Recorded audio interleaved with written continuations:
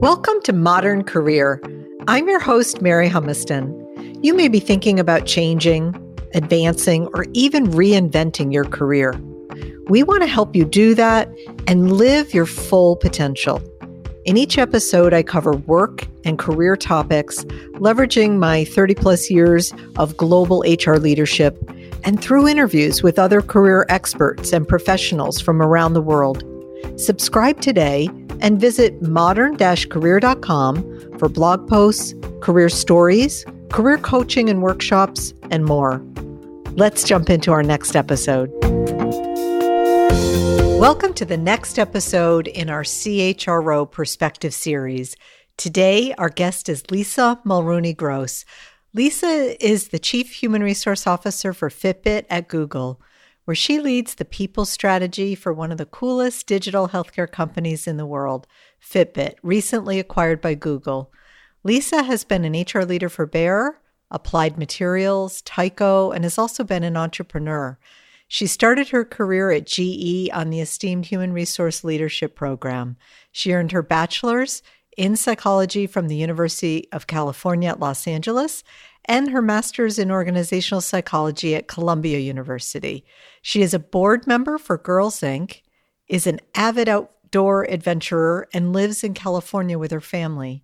Welcome, Lisa, and thank you so much for joining and for sharing your insider perspective. Thank you so much, Mary. I'm delighted to be here with you today. It's great to see you. You have an amazing background, both as a leader within HR and as an entrepreneur. And there's clearly a lot going on with the recent acquisition of Fitbit by Google. How's it going? You're right about that. It is exciting times for us, for sure. There's so much to learn and grow as you're entering into a new ecosystem like that. So my team and I are having a great time. Did you always have some kind of career plan, would you say, even loosely? Any thoughts on how you personally navigated since you did so many different kinds of things in your career? Actually, early on, I decided that I wanted to be a head of HR someday. I always knew I had that in my sights. And I think the reason for that was I really wanted to be in a position where I could set the strategy and really affect the culture and influence the leadership team. And I knew that that was the position I need to hold in order to do that. When you say early, like how early? In undergrad or grad or once you started working? It was really working? in grad school, I would say. That's amazing. I don't think I realized anything like that till much later in my career. Well, it was in grad school when I started to study great leadership. And that's when I decided that I wanted to become a great leader. And so as I learned more about the HR field and the influence the SCHRO could have, that's when it all started to come together for me. So Lisa, you've clearly had the opportunity to work with so many leaders at all levels across the globe. What are some of those essential characteristics or practices that make someone a great leader? Well, Mary, there are a number of things that come to mind with this, and you and I have both been students of leadership throughout our careers. I think one of the most important things is to just recognize that great leadership has changed over this time. Great leaders nowadays are the ones who are empathetic, inclusive, vulnerable, and lead with humanity and humility. It's really being a great listener that has become super important to leaders these days, and to be able to ask for and provide feedback. I think if someone grew up in the days of command and control, we both did, and that was the leadership style of the time, and it made sense and it wasn't wrong. But in a digital world, it's different. And I think it's hard for leaders to shift if they were rewarded for that other style. And there are times, like in a crisis, that's a good style to have for that context. But it is fundamentally, as you say, different today, and different kinds of behaviors really make a bigger difference. That's for sure. And I think with the introduction of the millennials and Gen Zs coming into the workforce, they just have different expectations of their leaders. They really want to be seen and have their opinions heard and valued. They don't want to wait around for decades to be noticed. So great leaders, I think, can notice that and respond to it and involve people from different backgrounds and generations and experiences and promote that kind of healthy debate and make sure everyone can be seen and heard. Exactly. And we both benefited from some great leadership development, formally and informally along the way. Do you think development is keeping up? I know one has to reach for it too, but broadly speaking, do you think their leaders are getting as much growth and development today as used to be? Maybe. I'm curious what you think. Well, I guess it varies. It probably depends on where you sit and what opportunities are available to you. But I would say whether it's formal or informal, opportunities for development abound. And it may be up to you to have to go seek those out as a leader to find where to get your development. But there's tons of opportunities there for sure. And I love how you talked about a leader also being quite vulnerable. So you have to be really open to hearing feedback and shifting and pivoting as needed. Absolutely. Yes. I think that vulnerability is key. And I think great leaders understand that employees are their greatest asset. So I think if they notice that and they care for their employees, then they'll be in a position where they can reduce turnover and create opportunities for employees to move within the company, to find growth opportunities, change jobs and careers. And those are the leaders that will find themselves with competitive talent advantage. Exactly. Lisa, what's a perspective that you have on how navigating one's career is different today, and also as we look ahead with a changing world of work that seems to be constantly changing? What do you think is important? What's a perspective on how to best navigate? Mary, successful career growth stems from breadth of experience. I think people who rush up a career ladder in a hurry to get themselves to the top rung, really, those are the ones that may find themselves plateaued and stuck in one area. But for people who can take time to move laterally, those are the ones who can propel themselves much farther in the long run. Do you think, you mentioned millennials, from what you're seeing today, are they rushing as much as our generation rushed? Or wanted to rush? I think there are many similarities. I think it's natural. People want to come in and they look for opportunities to advance and grow and look to be promoted. I think that's just part of what comes with joining the workforce. And I think millennials aren't exempt from that. But when I think back on my own experience and how I navigated this, developing this breadth of experience, early career, I made it a point to alternate between specialist and generalist HR roles. So I had these specialist roles in recruiting, compensation, training, and such. That was all interspersed with the strategic HR business partner roles in different areas of the business. So this breadth of experience helped prepare me for greater scope and responsibility over time. Absolutely. And then, of course, the big dose of operational experience as well to round it out. And I think you learn a lot. As you said, you learn where you might want to major and where you want to minor. But getting that breadth is really important. Right. And I think another important piece is going for stretch assignments and pushing yourself, getting out of your comfort zone. Because I think the people who do that are the ones that get the growth and the visibility. An example of stretch for me when I was early career, I was just coming off GE's HR rotational program, and I applied for a position to be the head of HR for 2 manufacturing plants, over 1,000 employees, both union and non-union. And I had no manufacturing experience. I had no labor relations experience. So this was such an enormous stretch and challenge and growth experience for me.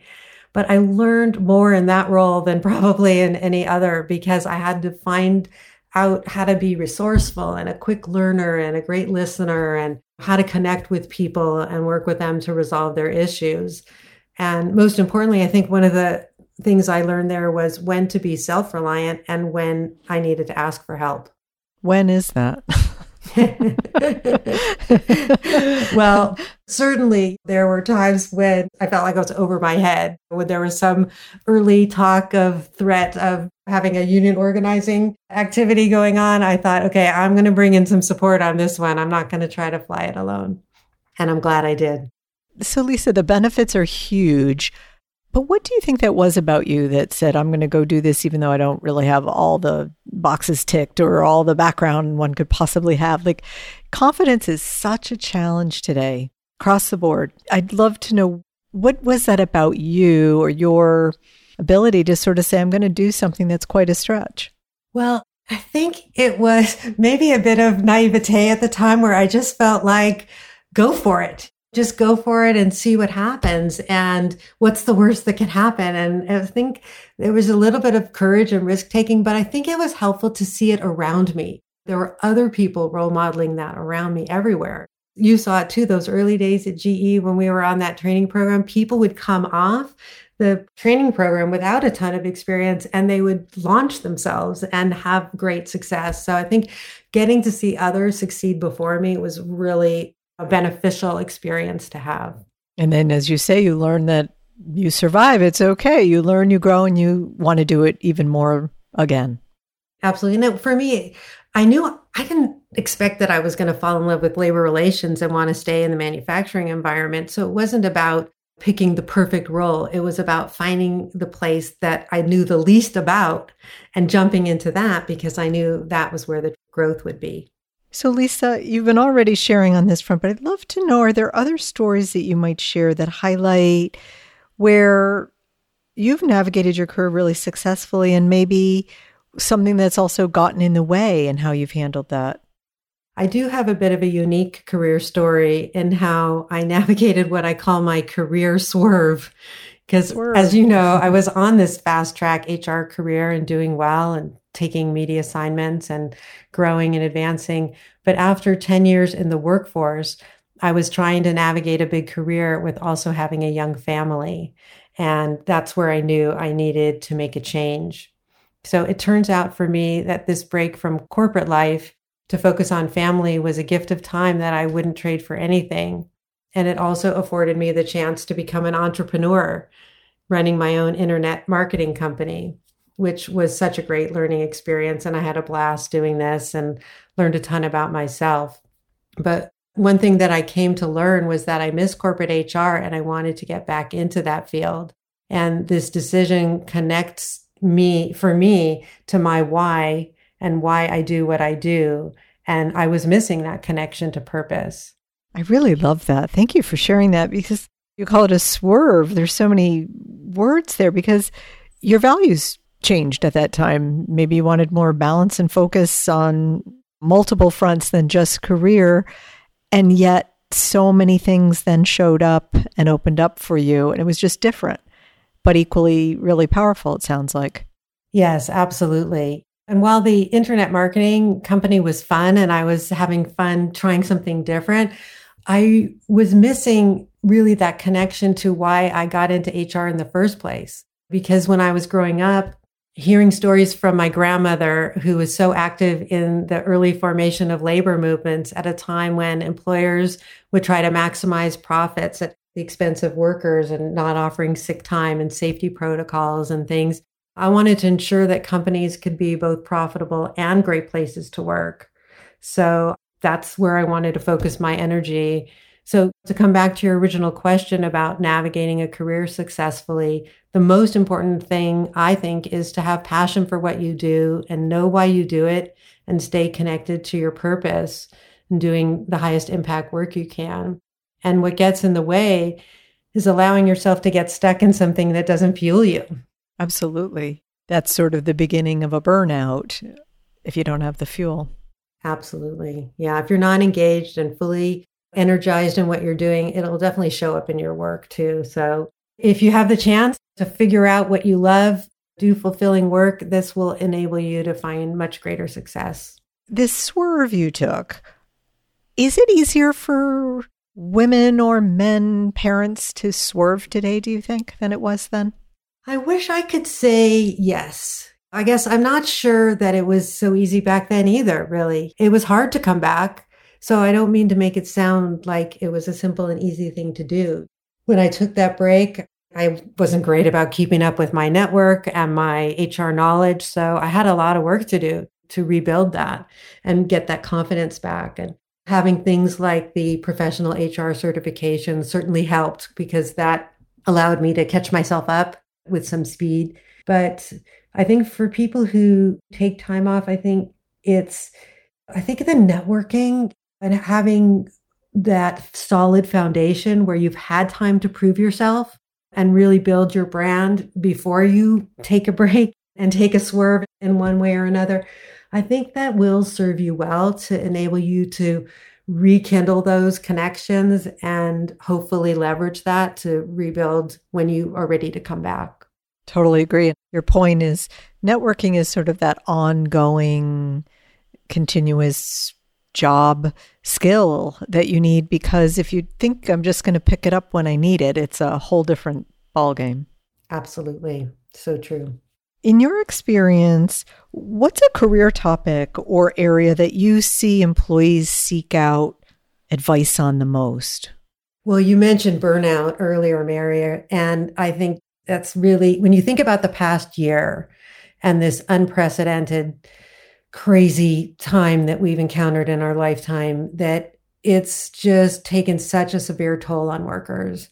And so far, the biggest topics in the past year have been both burnout and mental well-being.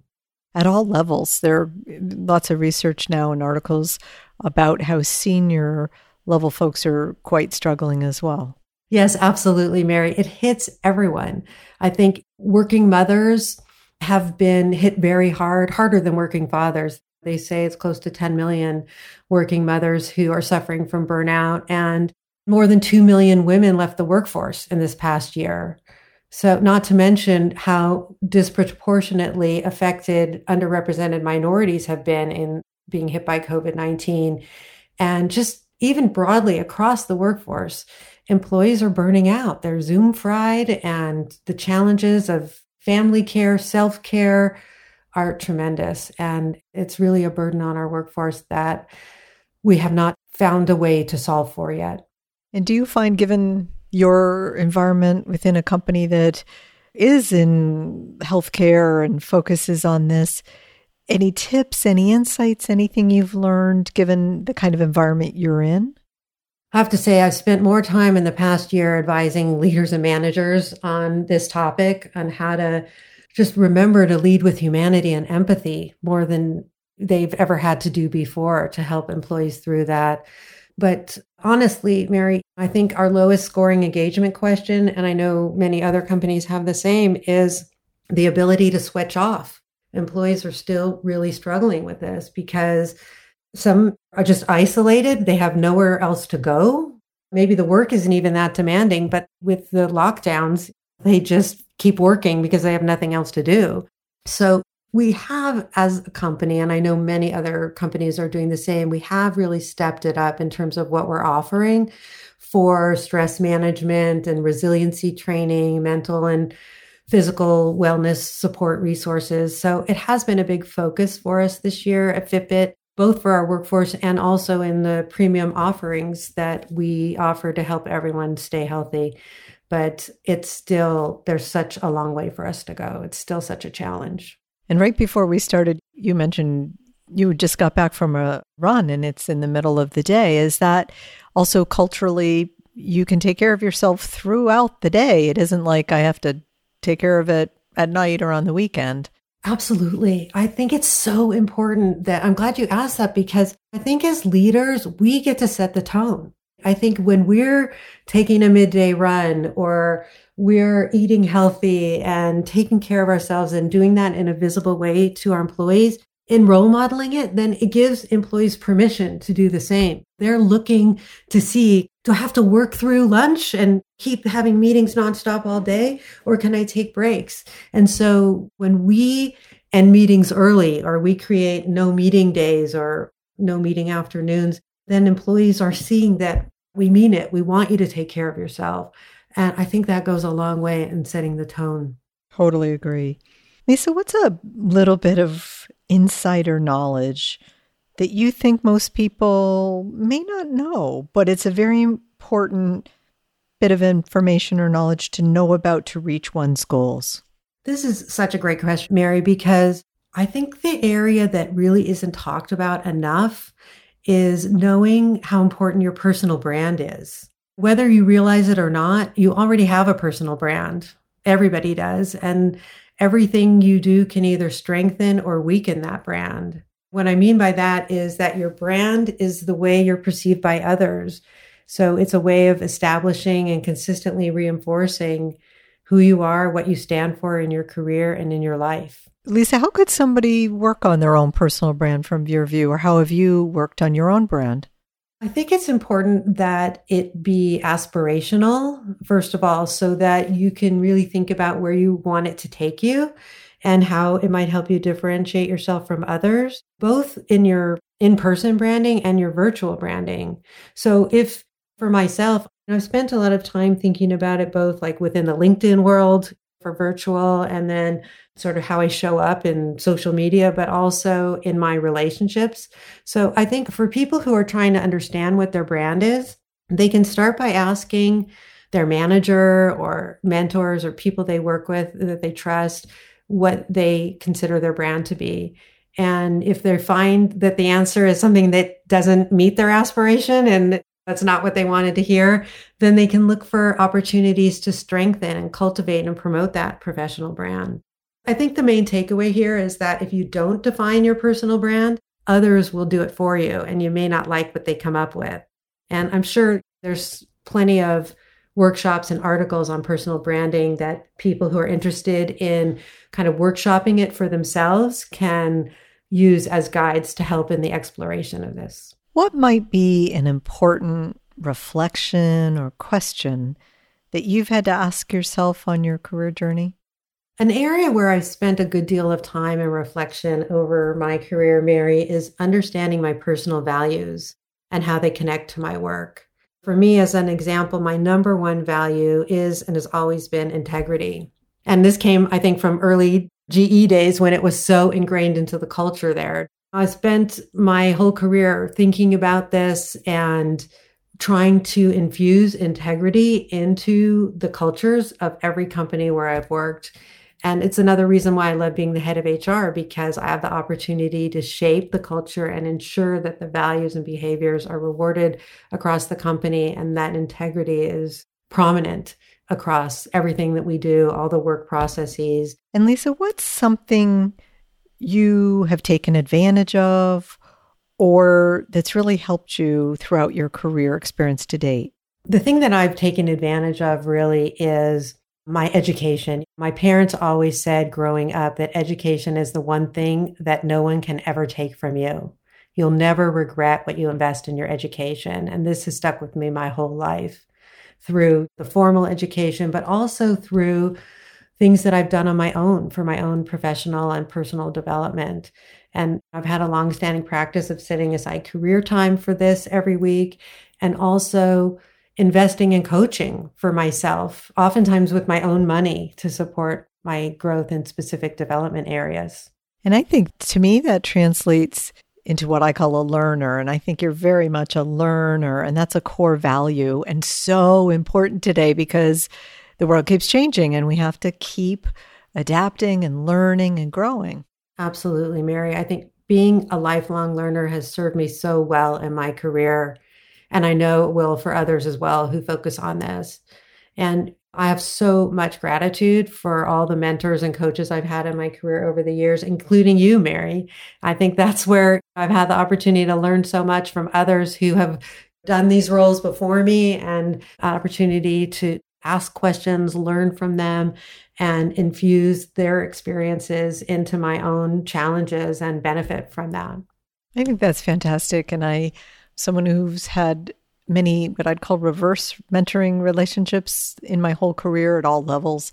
And what's brilliant is we learn from everyone. So it should always be a two-way street, and it is.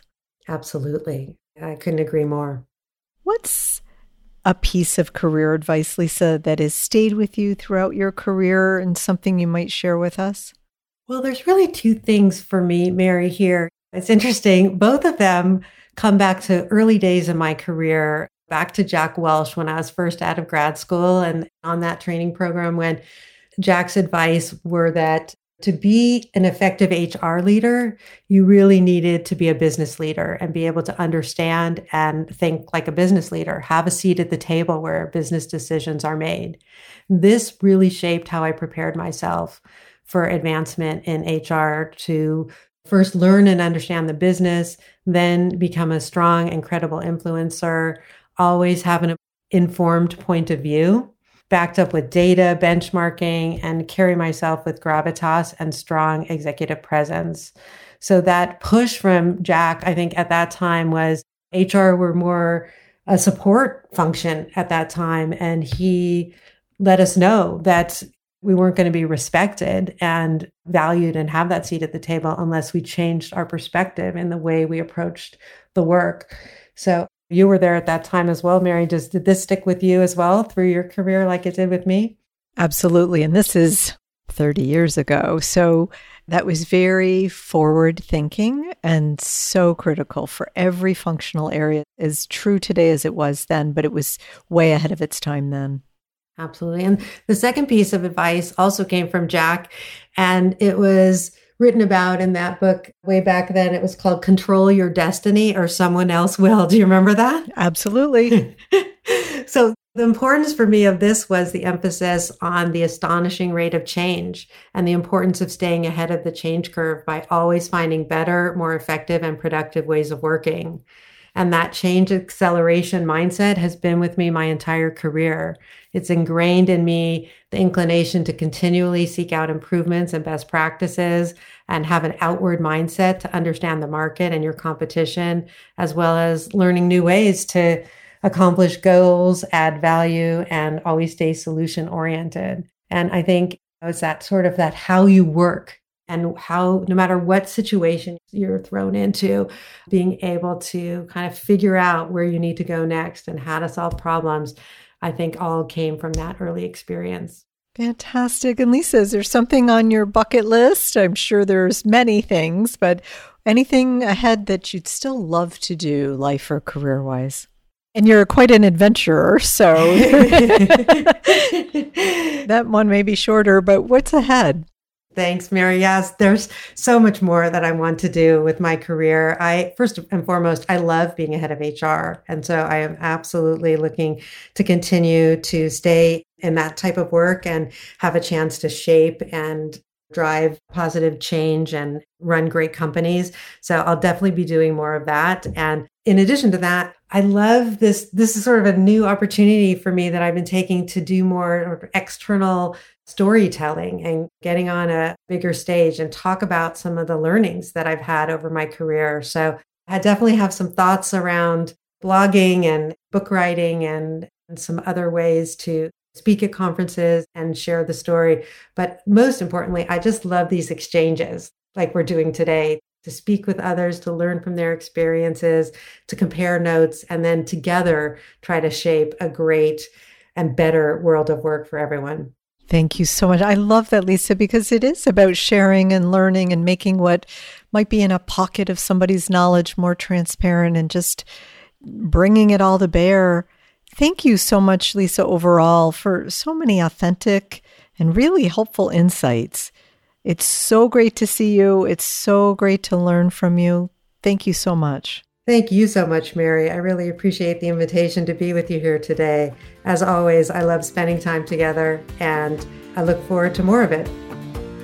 For more resources on this topic, visit us on modern-career.com and on social media at modern_career. We'll include all the sources noted in this episode in our show notes. Look forward to talking again very soon.